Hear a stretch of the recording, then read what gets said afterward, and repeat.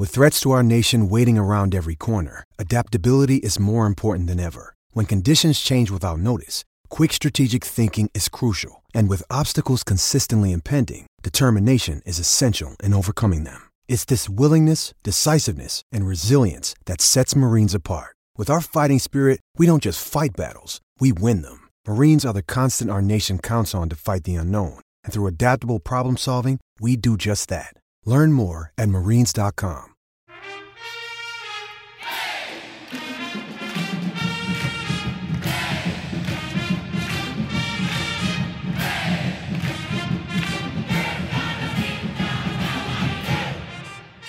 Hello, Duke fans, and welcome to episode number 413 of the Duke Basketball Report podcast. It is Tuesday, April 5th, 2022, and thankfully, we live in a world where there is a national champion that is not from Chapel Hill, North Carolina. I am very, very happy this morning. My name is Donald Wine. I am your host for this episode. I also have my two friends with me, Jason Evans and Sam Klein. Jason, good morning, sir. How are you? I'm doing pretty well this morning. I had a good time watching a really competitive, really fun championship game last night. So yeah, I'm doing great. Is the Shire era started yet? I believe it has. I mean, Jason, let's be clear. Nobody had fun watching that game last night. In fact, I'm bringing my friend Sam Klein. Sam, we were just talking last night about how last night was zero fun until the end of the game. Can I admit something to you? I didn't watch. That's fine. I was watching the score. I was watching the score bug.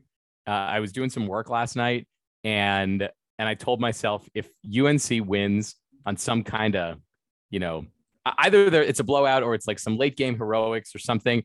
I don't want to be watching it because it's compelling enough television that I will be interested in watching it just as a sports fan. But with the scars of Saturday still fresh. The wounds, I suppose, still fresh, not scarred over yet. I couldn't take it. So I watched about 1 minute of that game last night. I was also doing work and I turned on the game around like 10:30, thinking that, I probably got through halftime and I'll just be able to watch second half. Nope, there was like 7 minutes left in the first half. So that game was very long. You didn't miss a lot, but I know we'll talk about some of this in a little bit. I will also add that on the topic of sort of the experience of watching, and I think we talked this weekend about people we'd been in touch with this week about the games coming up and how things went.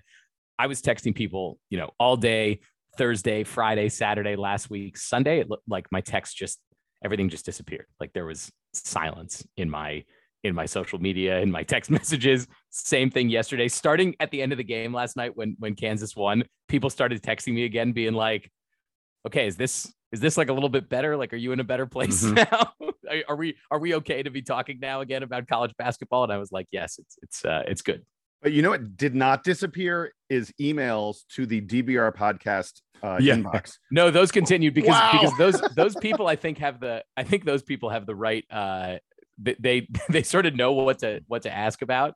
Some of my friends who are general sports fans who are like, I don't know how badly this is affecting you. People who, let's admit, right, probably don't listen to the show because like they're not Duke basketball fans and they don't need that from me. So yeah, but like people recognize.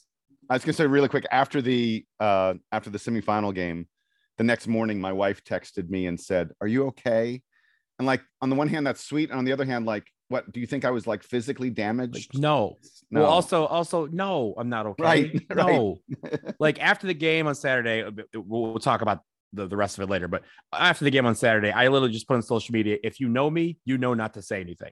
And for the most part, like 99% of people were like, understood. There was a couple people like, hey, like, does this, like, are you upset? Were you going to go to New Orleans? And I'm like, yo, I'm tapping the sign here. I said, don't talk to me. When I'm ready to talk, I will reach out. And to the credit, a lot of people who know me, who know how big a fan I am of Duke basketball, they waited until like Sam said, like late last night to be like, hey, are we back on solid ground? Are we cool? Like, how was your trip? And like, diverting to something else. But we will talk about the championship game and get our thoughts on the actual game a little bit later. But first, we do have some Duke news that we need to discuss.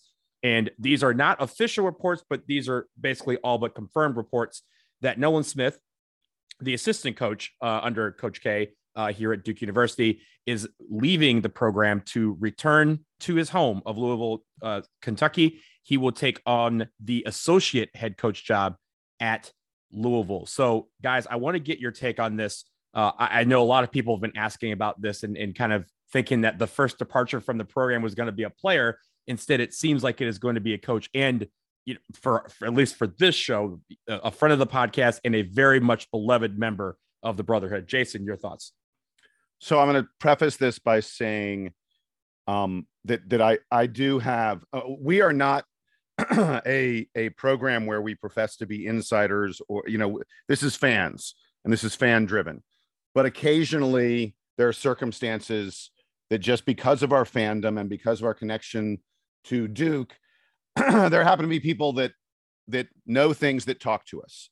So I'm going to preface all this by saying that I have spoken to people who are, somewhat close to Nolan and are close to the program and have some insight. So this is not me just kind of wildly speculating. Jason is sources here. I am loving the sources, the caveats and the guys. Jason spent how many hours in the Legacy Fund pregame the other day for the game. Jason is sources now. Okay. Yeah. If he says it, believe him.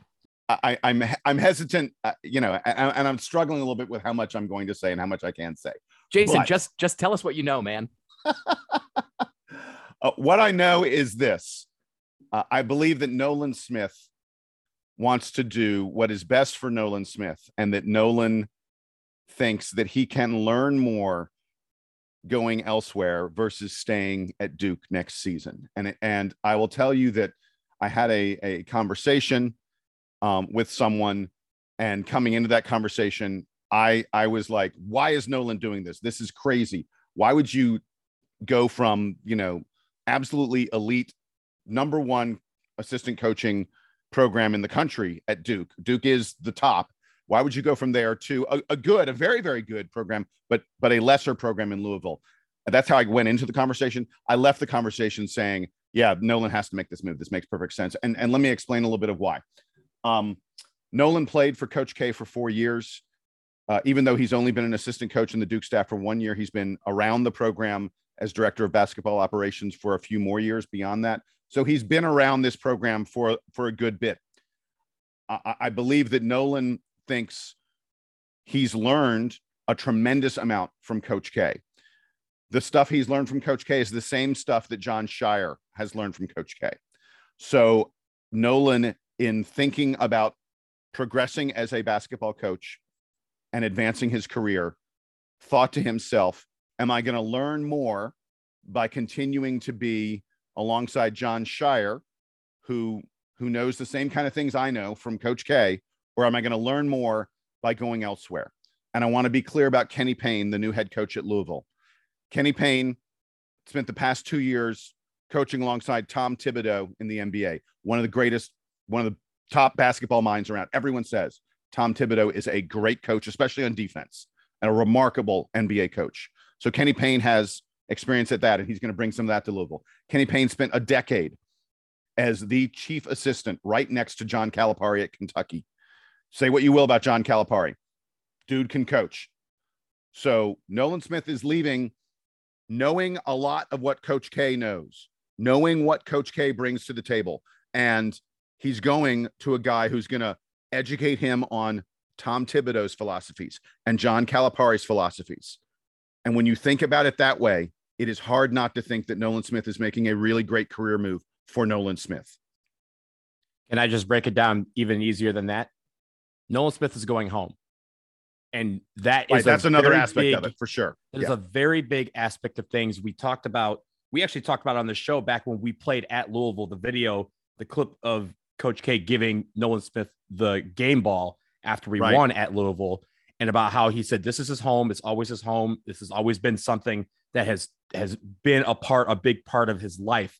And I think for Nolan, the opportunity to be able to be an assistant coach at his two homes, both Durham and Louisville, I think weighed heavily on him. And yeah, on top of all that, Kenny Payne also is an alum of Louisville. he's a part of the program. And I think he's trying to get people who know the Louisville program, who know the city, who know the culture there, and who have been a part of it. And I think Nolan Smith, one, I'm like absolutely proud of him. He's one of my favorite Duke players ever.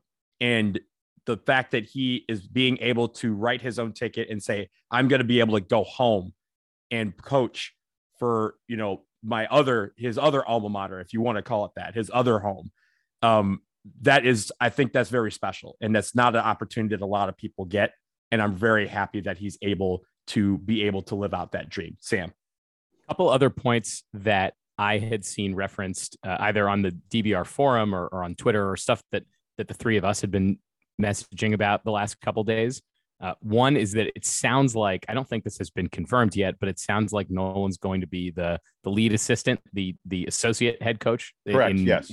In Duke parlance, which is going to be a promotion for him. And a very fast one when you consider that he has technically only been an assistant coach for the 1 year. So that is a cool opportunity for him, and one that was not available, given that Chris Carrawell is going to occupy that job at Duke. Even if Nolan was to, get the associate head coach title, we know that Carrawell has been there a lot longer and is likely the lead assistant for John Shire. He's much more senior even than Shire is, of course. So Nolan was always going to be third on the bench at Duke, even if he did stay. Another issue that I think folks had brought up is, it's such a shame that he's going to coach at another program in the conference. Well, Jeff Cable did that, and it doesn't seem like it's been any of the worse for wear for Duke, especially with a new coach coming in. We don't know yet, and we'll talk so much about how much we think John Shire will change about Coach K's system, so to speak, to the extent that Coach K's system even really still exists as an X's and O's strategy. But I don't believe that I don't believe that Nolan going to a conference rival is going to materially affect Duke's ability to win a conference championship. If we learned any new things about Coach K in the last week, it's that his part of his system is that manic preparation, and you can't take knowledge from last year or 3 years ago into and beat the manic preparation of this week with 3-year-old knowledge. So I'm not worried about that. And then I don't know if we want to keep talking about Nolan or if we want to pivot back to talking about what the effect is on Duke here. But I'm very optimistic about what this means for Duke, because even though it's a shame to lose Nolan Smith, he is a great ambassador for the program. He means a lot on court. He means a lot in recruiting. He means a lot in the community. He is everywhere for Duke basketball. One of the things that I've been concerned about, and I know I've shared this on the show before, is that in elevating John Shire and keeping a lot of the same assistants around, Duke is missing on an opportunity here during the Coach K transition to bring in some fresh ideas, to bring in people who have not been Duke players or had not been Duke assistants into the program to just to generate ideas, even if it turns out that a lot of the way John Shire game plans is the way that Mike Krzyzewski game plans, which led him to 13 Final Fours in 42 years. No one is complaining about that if it continues, but there are always opportunities to bring in fresh ideas. Nolan leaves a spot on the bench to hopefully allow John Shire to hire someone. I've seen rumors that Mike Schrage might be in the mix to return to Duke from Elon. He was not really an assistant coach at Duke. He was in more of an administrative role, but now of course has head coaching experience at the Division I level. Whether it's him or whether it's somebody else that Shire might bring in, there are a ton of guys who are not affiliated with the Duke program who sort of have the right coaching pedigree and it would make sense in their careers to take a job like being the assistant coach at Duke that I would be really excited for.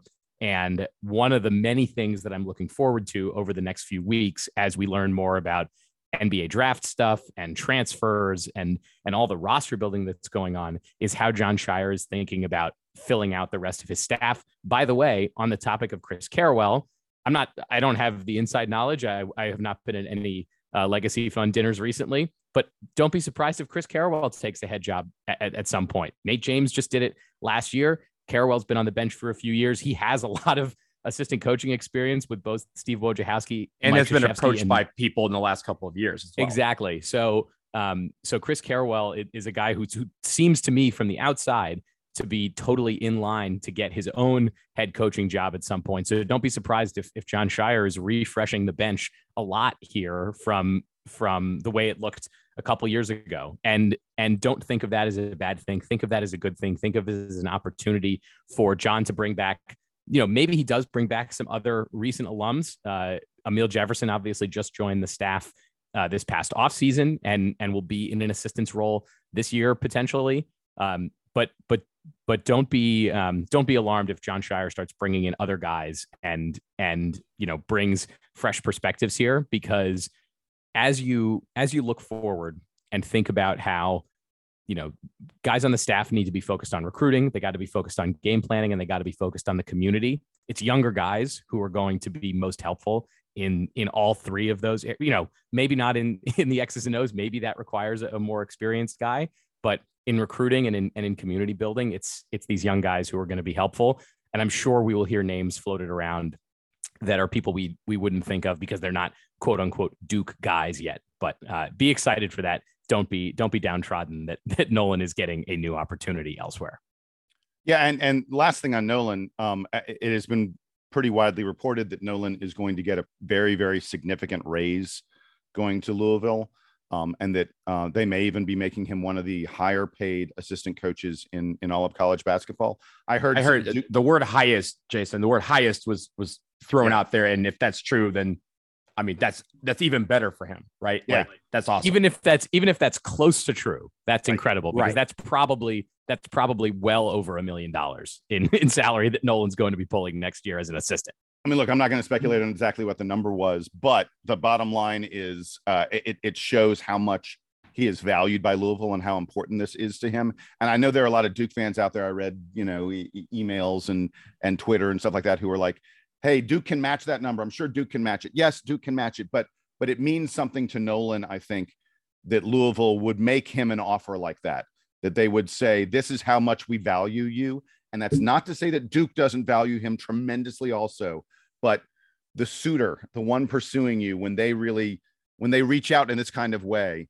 I think it's meaningful. And like Donald said, going home is a really big deal for him. And then the last thing I want to absolutely dispel, I think there are some people out there who might go, oh, is Nolan upset that Shire got the job, instead of him? Is this a sibling rivalry kind of thing? Because Nolan and John, go ahead. I wish everyone could see our faces. All of us have the what are you talking? Like, what is Nolan Smith is not an actor. He's a basketball player. If you think that that's the case, have you been on social media, any Duke related social media over the last year? And if not, I encourage you, because it is typically very fun, other than on very Sunday. Bottom line, this is not about Nolan being dissatisfied with his role with John Shire, being dissatisfied with anything going on with the Duke program. It's about Nolan seeking out the best opportunities for Nolan, and we should wish him well. And I am certain he will continue to be, one of the world's biggest supporters of Duke basketball. I do wonder, I think it'll be really interesting and fun when Nolan and Shire and Carawell and the such face off against each other on the recruiting trail, not on the sidelines. On the sidelines, it's other players who are involved. It's really the players executing things. But on the recruiting trail, I feel like that's coach versus coach, and that's going to be fun and interesting to see how that goes. I think that's the most important thing here. The biggest loss from Nolan Smith, besides his personality, the fact that he's, in my mind, a Duke legend, is that his recruiting ties to the DMV here in Washington, D.C. Are very profound. We've gotten a lot of recruits from this area because of his, expertise, and just because of his charisma and how he's able to pull guys from this area. So that'll be an interesting thing to see down the road if Louisville starts coming after kids in this area, because there's a lot of guys that are always coming through the Washington, D.C. Catholic school systems and just in Maryland and Virginia. That is going to be an interesting thing to see if Louisville can step up in that area.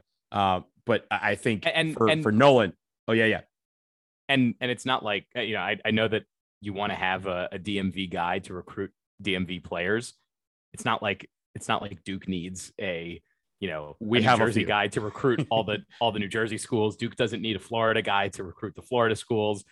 John Shire, I know there was a joke a couple years ago. I think it was around Wendell Carter's recruitment or Jalil Okafor's recruitment about recruiting Chicago. and there was some back and forth. This might have involved Chris Collins too. I need to look up the story. It was Jalil, because Wendell Carter's from Atlanta. Oh, sorry. Excuse me. Yeah, that's right. Wendell Carter's from Atlanta. Jolly Okafor, who's from Chicago. And there were some jokes about like, oh, John Shire can recruit Chicago. Folks, John Shire is from the suburbs of Chicago. He is not from the city. Coach K can recruit the city of Chicago. If we want to talk about guys who really understand, what's going on, John Shire ain't got that. So he and all that to say, he can still recruit Chicago kids, even if they're from the city, to come play at Duke. I ain't worried about that. And very last thing on who would step in to replace Nolan Smith if this becomes true and he ends up leaving, which it seems like is about to happen. I think, when we look at the early days of Coach K's career, he did not have Duke guys. I mean, he had Pete Gaudet. I don't think he went to Duke. Mike Bray did not go to Duke. Like we had guys, and Jay Billis graduated, became a graduate assistant, then became an assistant coach, and that kind of started the tree of guys graduating from Duke and then becoming assistant coaches at some point under K. So and if you look at other guys like Michigan, Juwan Howard, guy who did not have a lot of experience, he brought in Phil Martelli to be a guy that was a veteran role on the coaching staff. You could see him go that way. But honestly, whoever comes in, I think they'll know that they have big shoes to fill because Nolan Smith has left some big shoes to fill. So, we wish him well. We really, really love him on this podcast. He's a friend of the podcast, and we wish him well. We will be supporting him wherever he goes. I did want to shift now because we did talk about it before. I want to go back to the national championship game, which took place last night. For those of you who did not decide to watch it, Kansas ends up becoming the national champion. They win by 3 over UNC.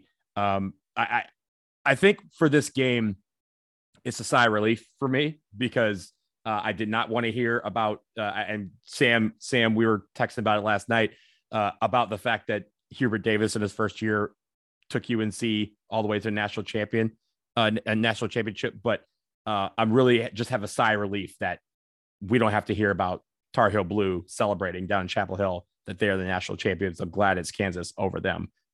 Sam, I want to go to you first. Give me your thoughts on the game that you did not watch last night. Yeah, I was following along on the scorebug. I see that it was exciting and probably extremely nerve-wracking for the people who actually had a stake in this game. I'm glad that UNC's magic dust finally ran out. I made a comment. I don't know if I said this to you guys last night or to someone else that I was texting, but it feels like every good team in college basketball. This was when at the point last night when I thought UNC was going to beat Kansas. I was like, every team that we thought was awesome a month ago has lost to UNC or St. Peter's in the last month. It's like Kentucky, Duke, Kansas, like all of these. Gonzaga lost to Arkansas. Sorry, Gonzaga lost to Arkansas, which on a totally unrelated, not totally unrelated, but a side topic. And I know we'll talk about the McDonald's All-American game. Today I learned Arkansas has 3 McDonald's All-Americans coming in next year. So and CBS or ESPN, I think, posted their way too early top 25, and Arkansas is at the top of the list. So man, it is a return to glory for the Razorbacks. They apparently are going to be back at the top of the SEC next year. Yeah, I think did I talk enough about the game? I didn't watch it, like I said. So no, I'm glad. I'm watched glad it. I'm glad. I'm happy. I'm happy that Hubert Davis, whatever is not going to apparently get fired after his first season. But man, I would have been really, really upset if Carolina had won that game last night. I want to really just far be it for me to show UNC love, but I do want to show love to one player on that team, and that is Armando Bacot. He was a monster throughout this entire tournament. I believe he's the first player ever to get double doubles in every game this tournament, and he did so in the last best 2 games on one leg. That's a heroic effort by him. I believe he's the first player to do it in 6 games. There are players who did it. Correct, 6 back in the day when there were fewer games in the tournament. And by the way, he had the most rebounds of anybody since like the 1950s. Like it's 99. Crazy. Yeah, it's 99 rebounds. Yeah, it is an as you said, number. Donald playing on one leg. That dude is probably in an ice bath today and like for the rest of the week. He should be carried around campus for all I'm concerned. I mean, that like he gave a Herculean performance in this tournament, and far be it for me to say that UNC did something good, but that man definitely deserves all the accolades he gets. Hey, Coach K went up to Baycott after the game on Saturday and was giving him all kinds of appreciation. I think there were videos of that, of them, not just on the court, but in the tunnel afterwards, talking. So Coach K appreciates the effort that Armando Baycott gave. And if Coach K says that he did a great job, then I think that is enough for me to say, good job, Armando Baycott. Yeah. And on the game itself, because I did watch it. Yeah. I watched it. If you're someone who delights a little bit in Carolina suffering, that second half was a lot of suffering on their part. Carolina led by 16. They led by 15 at the half.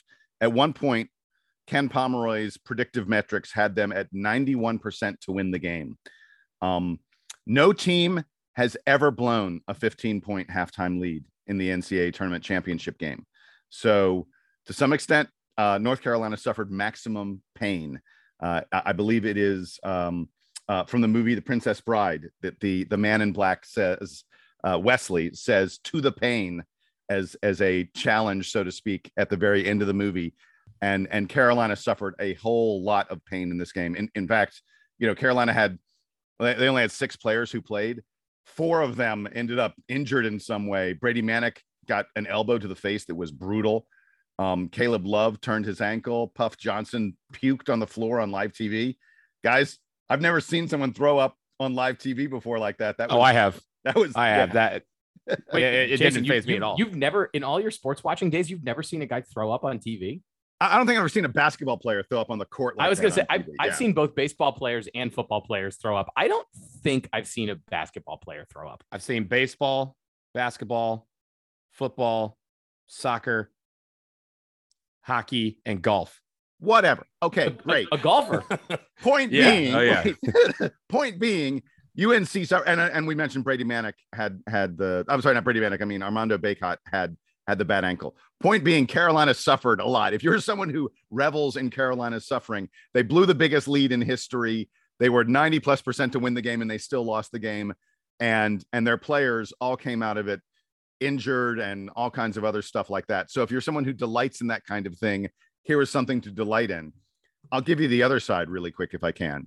Hubert Davis has now become the 5th different North Carolina coach in history to lead them into a national championship game. That's amazing. That is really impressive. It's the mark of a great program that it sort of doesn't matter. I think he's the 4th coach to do it in his first year. 4th coach overall to do it in his first year. Right, but I'm talking about Carolina itself. He's the 5th Carolina coach, and that's the mark of a truly great program. That it doesn't sort of matter who's in charge. The program gets there every time, and that's, we may snicker when they're down. We may root for them to lose, but their success and our success combined is what makes this rivalry so special. And so, it looks like Hubert is going to do a really, he's apparently doing a good job for them. By the way, I saw something. Did you guys know Hubert apparently is only making $1 million this year to be the head coach at UNC? Yes. Jason, that's crazy. I also recall that Roy Williams had a thing where he was underpaid, quote unquote. Yeah. As the UNC head coach. They must have some like other accounting trick on bonus compensation or something, because I don't think that they would do their guys that dirty. This is because it's a state school. A lot of state schools will do tricky things where we say, hey, we're going to give you a base salary that's low, and then they make it up in other areas. Where you make endorsements. You make $1 million as the basketball coach, but you make $1.5 million hosting the Hubert Davis radio show. Right, exactly. On brought to you by Hardee's, right? Like Hardee's I don't know the real numbers. I'm not actually going to speculate on that, but I expect that Hubert is being very well compensated to have one of the top jobs in college basketball. Well, I also expect he's going to get a raise. I bet Carolina's going to show their pleasure with this past season by giving him a raise and extension and all those other kind of things. And the last thing I wanted to mention very quickly, there are 2 little notes. The first one is congrats to Kansas. Bill Self has become the 16th coach in NCAA history to win multiple national titles. It ain't easy to win one. It really ain't easy to win 2. So congrats to Bill Self. I say to Kansas fans, enjoy it while you can, because the hammer is coming. KU is very likely in the next few weeks or maybe month or two to get absolutely pummeled by the NCAA because of their role in the Adidas scandal. In recent days, there's been lots more talk about this special NCAA investigative group that has been asking questions of Kansas, getting responses, then asking more questions and the such. There have been 5 level 1 violations that have been that Kansas is accused of, including several things that directly relate to Bill Self. Most people who follow these things, most people who are experts in this stuff, say that Bill Self is probably going to get some kind of suspension. He may not coach all of next year.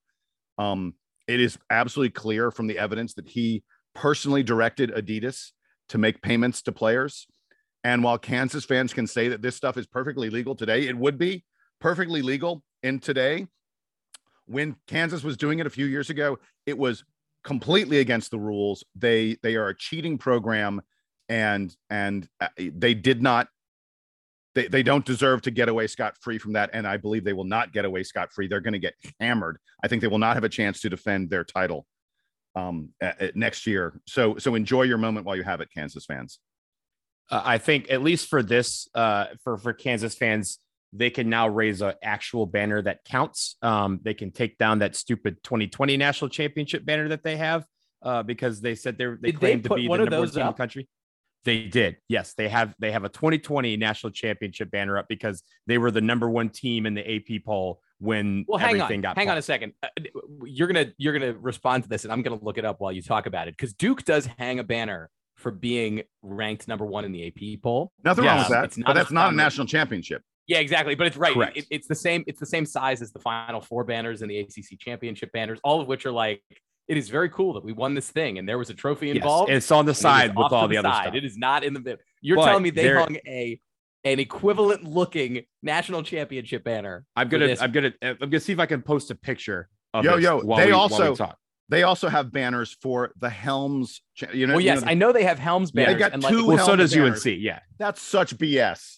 Yeah, well, but at least at Carolina, look, I'm gonna start defending Carolina again while Donald looks this up. At least at Carolina, they have the Helms championship, but it's like in a different color. I think like all their national championship banners are white and the Helms banner is blue, or vice versa. So at least it's like even if it's like next to it and the same size, it at least tells you visually this is not quite the same thing as what you're looking at. So I don't know what they do. So for those of you out there, I just sent them in our chat here a picture. I'm sorry, it's in the group chat, in the Zoom chat, but I'm going to put it on our chat as well.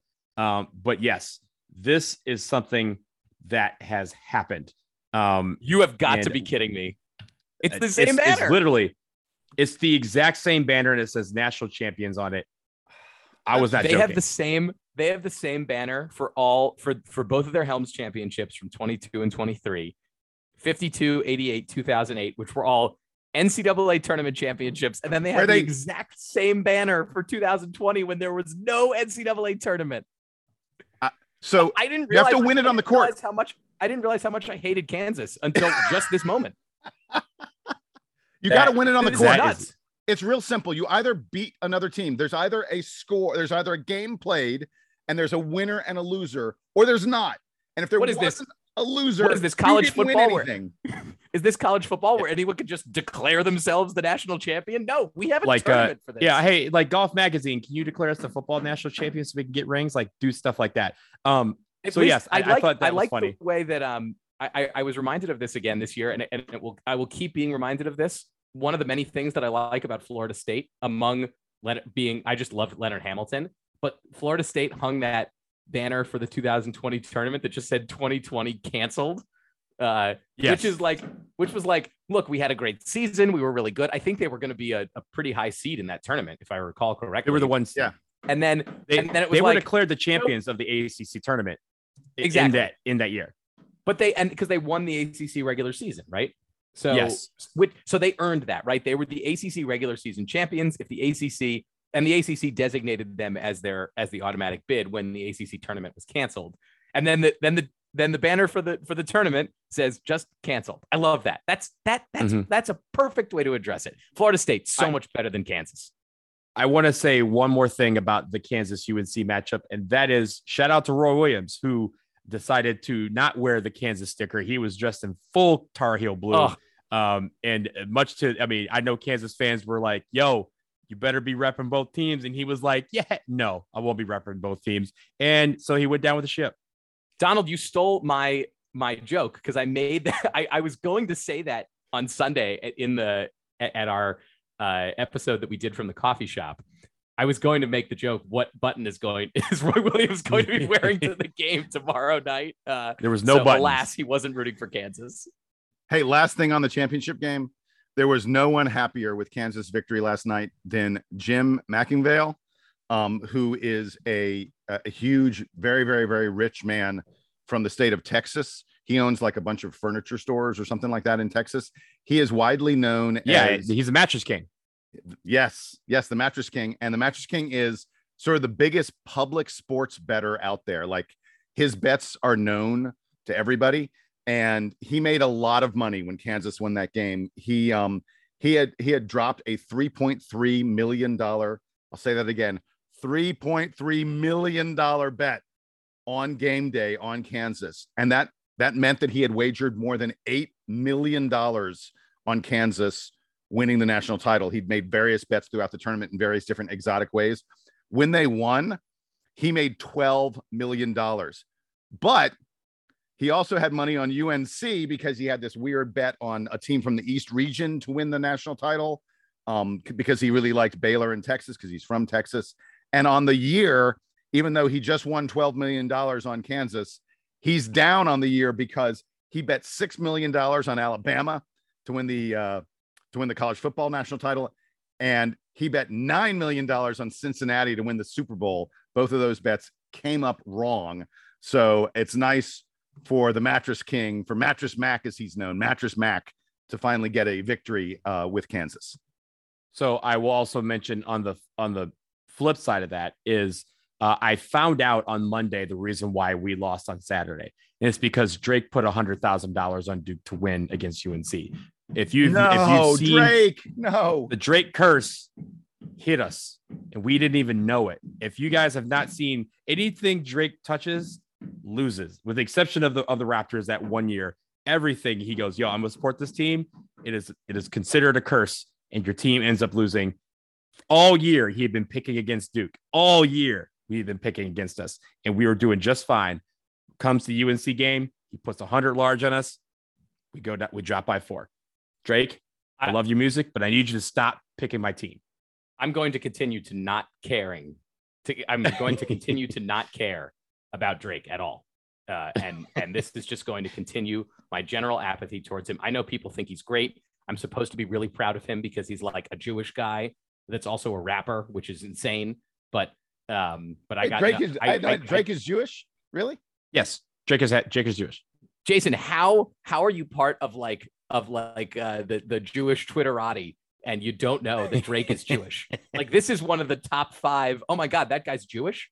I had no idea. I don't pay that much attention to he's Jewish or he's not Jewish. And yeah, so Jason must exist in the entertainment world in a different way than I do. I know he does because he watches a million movies a year and can watch the Oscars and can actually follow it like an adult. Whereas I'm like, I've never heard of any of these movies. I have one more note about gambling on the tournament that's much more relevant to this show, which is that the DBR bracket challenge happened, as it does every year. And we promise every year that if you win the DBR bracket challenge, you are welcome to come join us on the podcast for a guest appearance. You're certainly not required to, because we recognize that not everyone that reads the DBR or participates in the DBR bracket challenge is necessarily a podcast listener or someone who likes to hear the sound of their own voice, because that is a prerequisite to appearing on a podcast. But all that being said, the DBR bracket challenge had 2 co-champions this season. They both picked Kansas to win the tournament. Those users are Pomona Sage Hen 1 and Tom G 1. I assume that the ones are the numbers on their brackets. So Pomona Sage Hen, I believe, posted on the DBR forum that they had won the that they were one of the winners. So I invited them to join us on the show. So Tom G, if you're listening, send us an email, dbrpodcast@gmail.com. We will get you on the show sometime, over the summer. And it's worth noting, Donald's bracket that was really great for a long time and faded a little bit, at the very end, but still finished. He finished 12th in the DBR bracket challenge, 90.3 percentile for Donald. Very impressive. My bracket, 87.2 percentile, but I was third in this group. Sam, 88th percentile. So we were in the 90th, 88th, and 87th percentiles. We know what we're talking about. Maybe we should talk about college basketball. No, we don't. Guys. No, we don't. Stop. No, Jason, stop you right there. We're not inside. We're very lucky. We don't know what we're talking about. Don't put the people in that position. Don't give us that. Don't give us that pressure. The topic of the brackets. Can we talk about our own bracket performances? I'm in a group with my handful of buddies from high school, and if Carolina had won the game yesterday, I would have won like a couple $100. And as it was, I came in second place, and so I won like some tens of dollars. And I told the guys, I was like, this is fine. I am totally cool with taking my second place here. I would rather have the second place victory than Carolina have a 7th national championship. Absolutely. That was me. I was I was actually first in a couple of brackets entering last night with the winner. The person who could leapfrog me, both of them had Kansas. So I was like, hey, I hope you go get it. Get this trophy. They didn't win any money. I didn't lose any money. Everyone has a Merry Christmas. So with that, we will leave the 2021-2022 season in the rear view. We're going to take a break. Afterwards, we're going to look at the future of Duke basketball. The McDonald's All-American game was last week, and we had some stars playing in that game. We'll tell you all about it after this.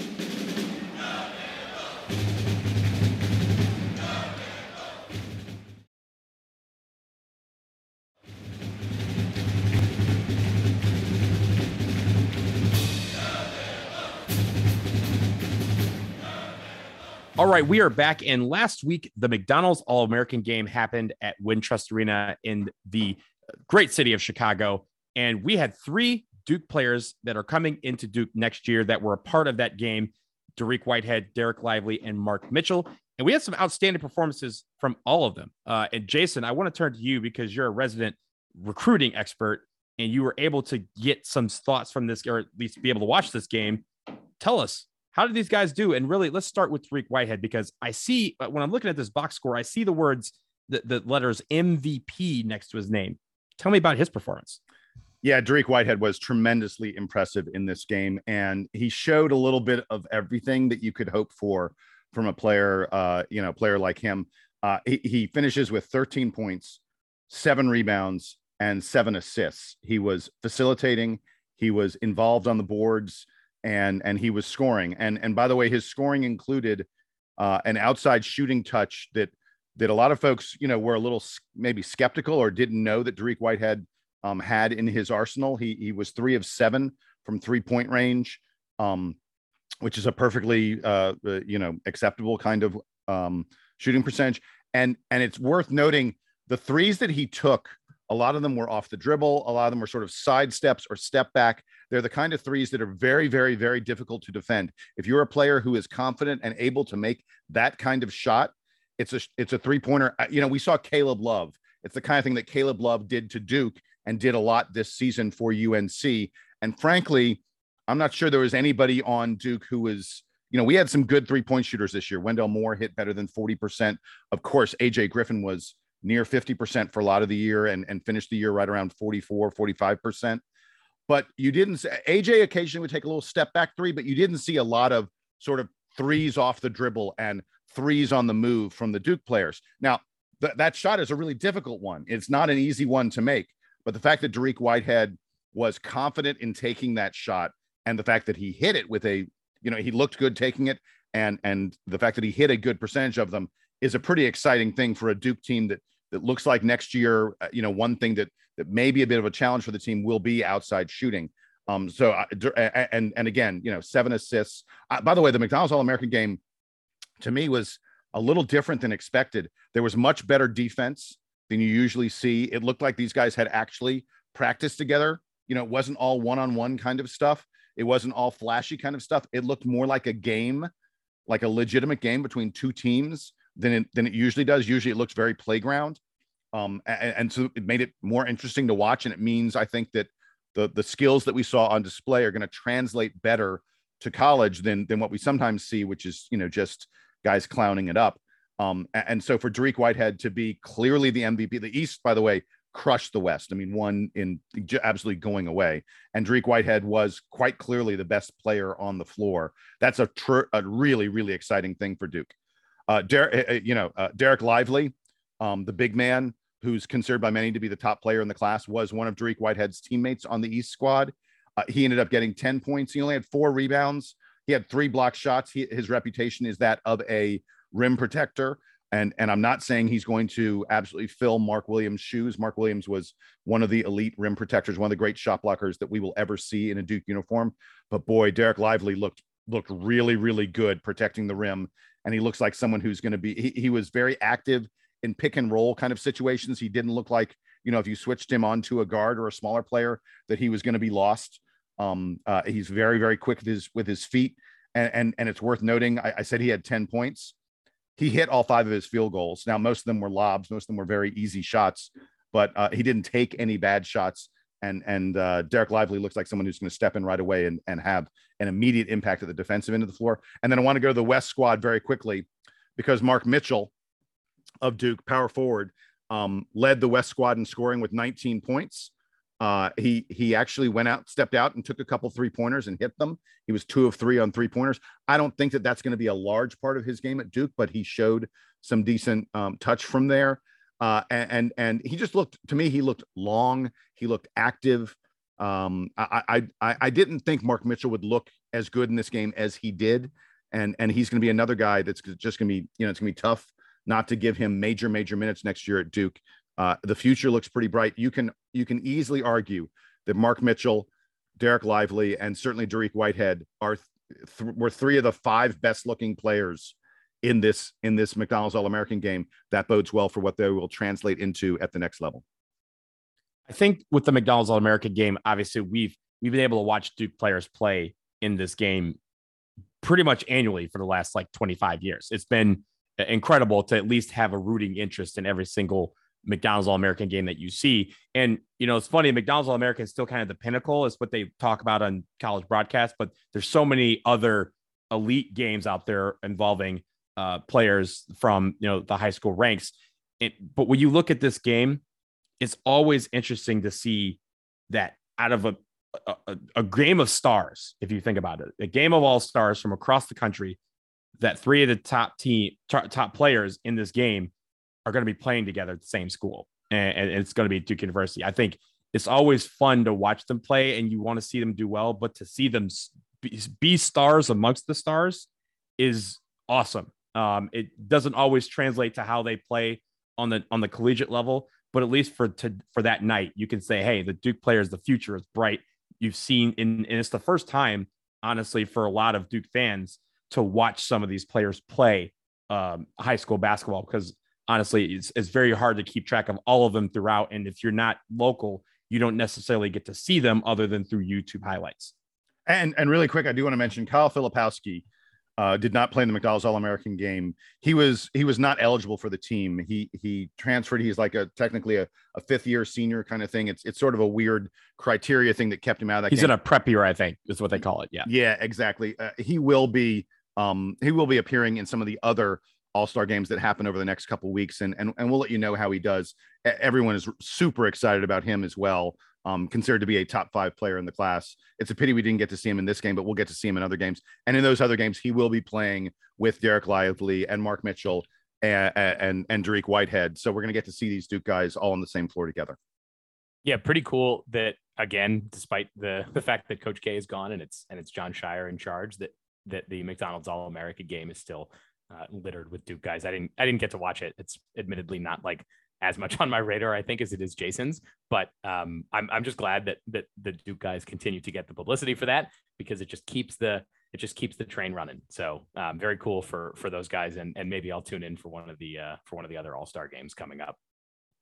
Yeah, and we will see these guys obviously in Duke uniforms next year, which Right now, we're in the off season, so that next year is coming sooner than we think. But for now, we're going to leave it here on episode 413 of the Duke Basketball Report podcast. Just for a heads up for you all out there, the next episode that we're going to do is going to be in a couple of days, but it is going to be the big one. It's the stats game. We're going to recap all of the stats that we have, and Sam is going to go into the booth. He's going to do all the calculations, and he's going to come out and tell everyone that I won. Probably not, but at least I'm just going to give myself hope for a couple more days. If you want to stay tuned, make sure you subscribe. Yeah, go ahead, Sam. Someone on this call won the stats game. So someone did. I do need to. Spoiler alert. Spoiler alert. I do need to check the emails. I do need to check the emails from early in the season because I think a handful of people did send us in stats game predictions. So I need to see if someone did better than we did. Oh, probably, especially me. I know I did AJ Griffin right, so I'll take that and I will sleep calmly because of that. But we will leave it here. We will be back very, very soon with that episode. Also, we have so much to talk about from the Coach K era. We will talk about all that on the next episode as well. So keep it locked. Make sure you subscribe, rate, review, all that jazz. And again, dbrpodcast@gmail.com. Continue to send those emails. We really, really love hearing from a lot of them. And we're going to share some of them and some of these stories on future episodes. So for Sam and for Jason, I am Donald. This is episode 413. And now it is time for the Duke Band to take us home.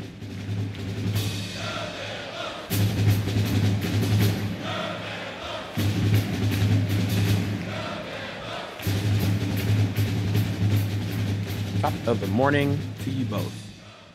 What's up, fellas? We're back, and UNC are not the champions. That's it. Episode 413 coming at episode you. 413 in the books. Don't forget to like and subscribe and send us emails. Thank you. I will tell you guys this. We can use this later, but last night there was a bunch of people all day talking trash about was I watching the game, and I was like, y'all don't want to do this. Y'all don't want to do this to me. I was not watching. Want to be the ones. And so, and I saw all the people talk about, Tar Heel smoking that Coach K pack tonight. We got him out talking all that trash. You know what I did last night after the game was over? I fired up the story to tell, and I went to bed. You know why? Because it was a good day.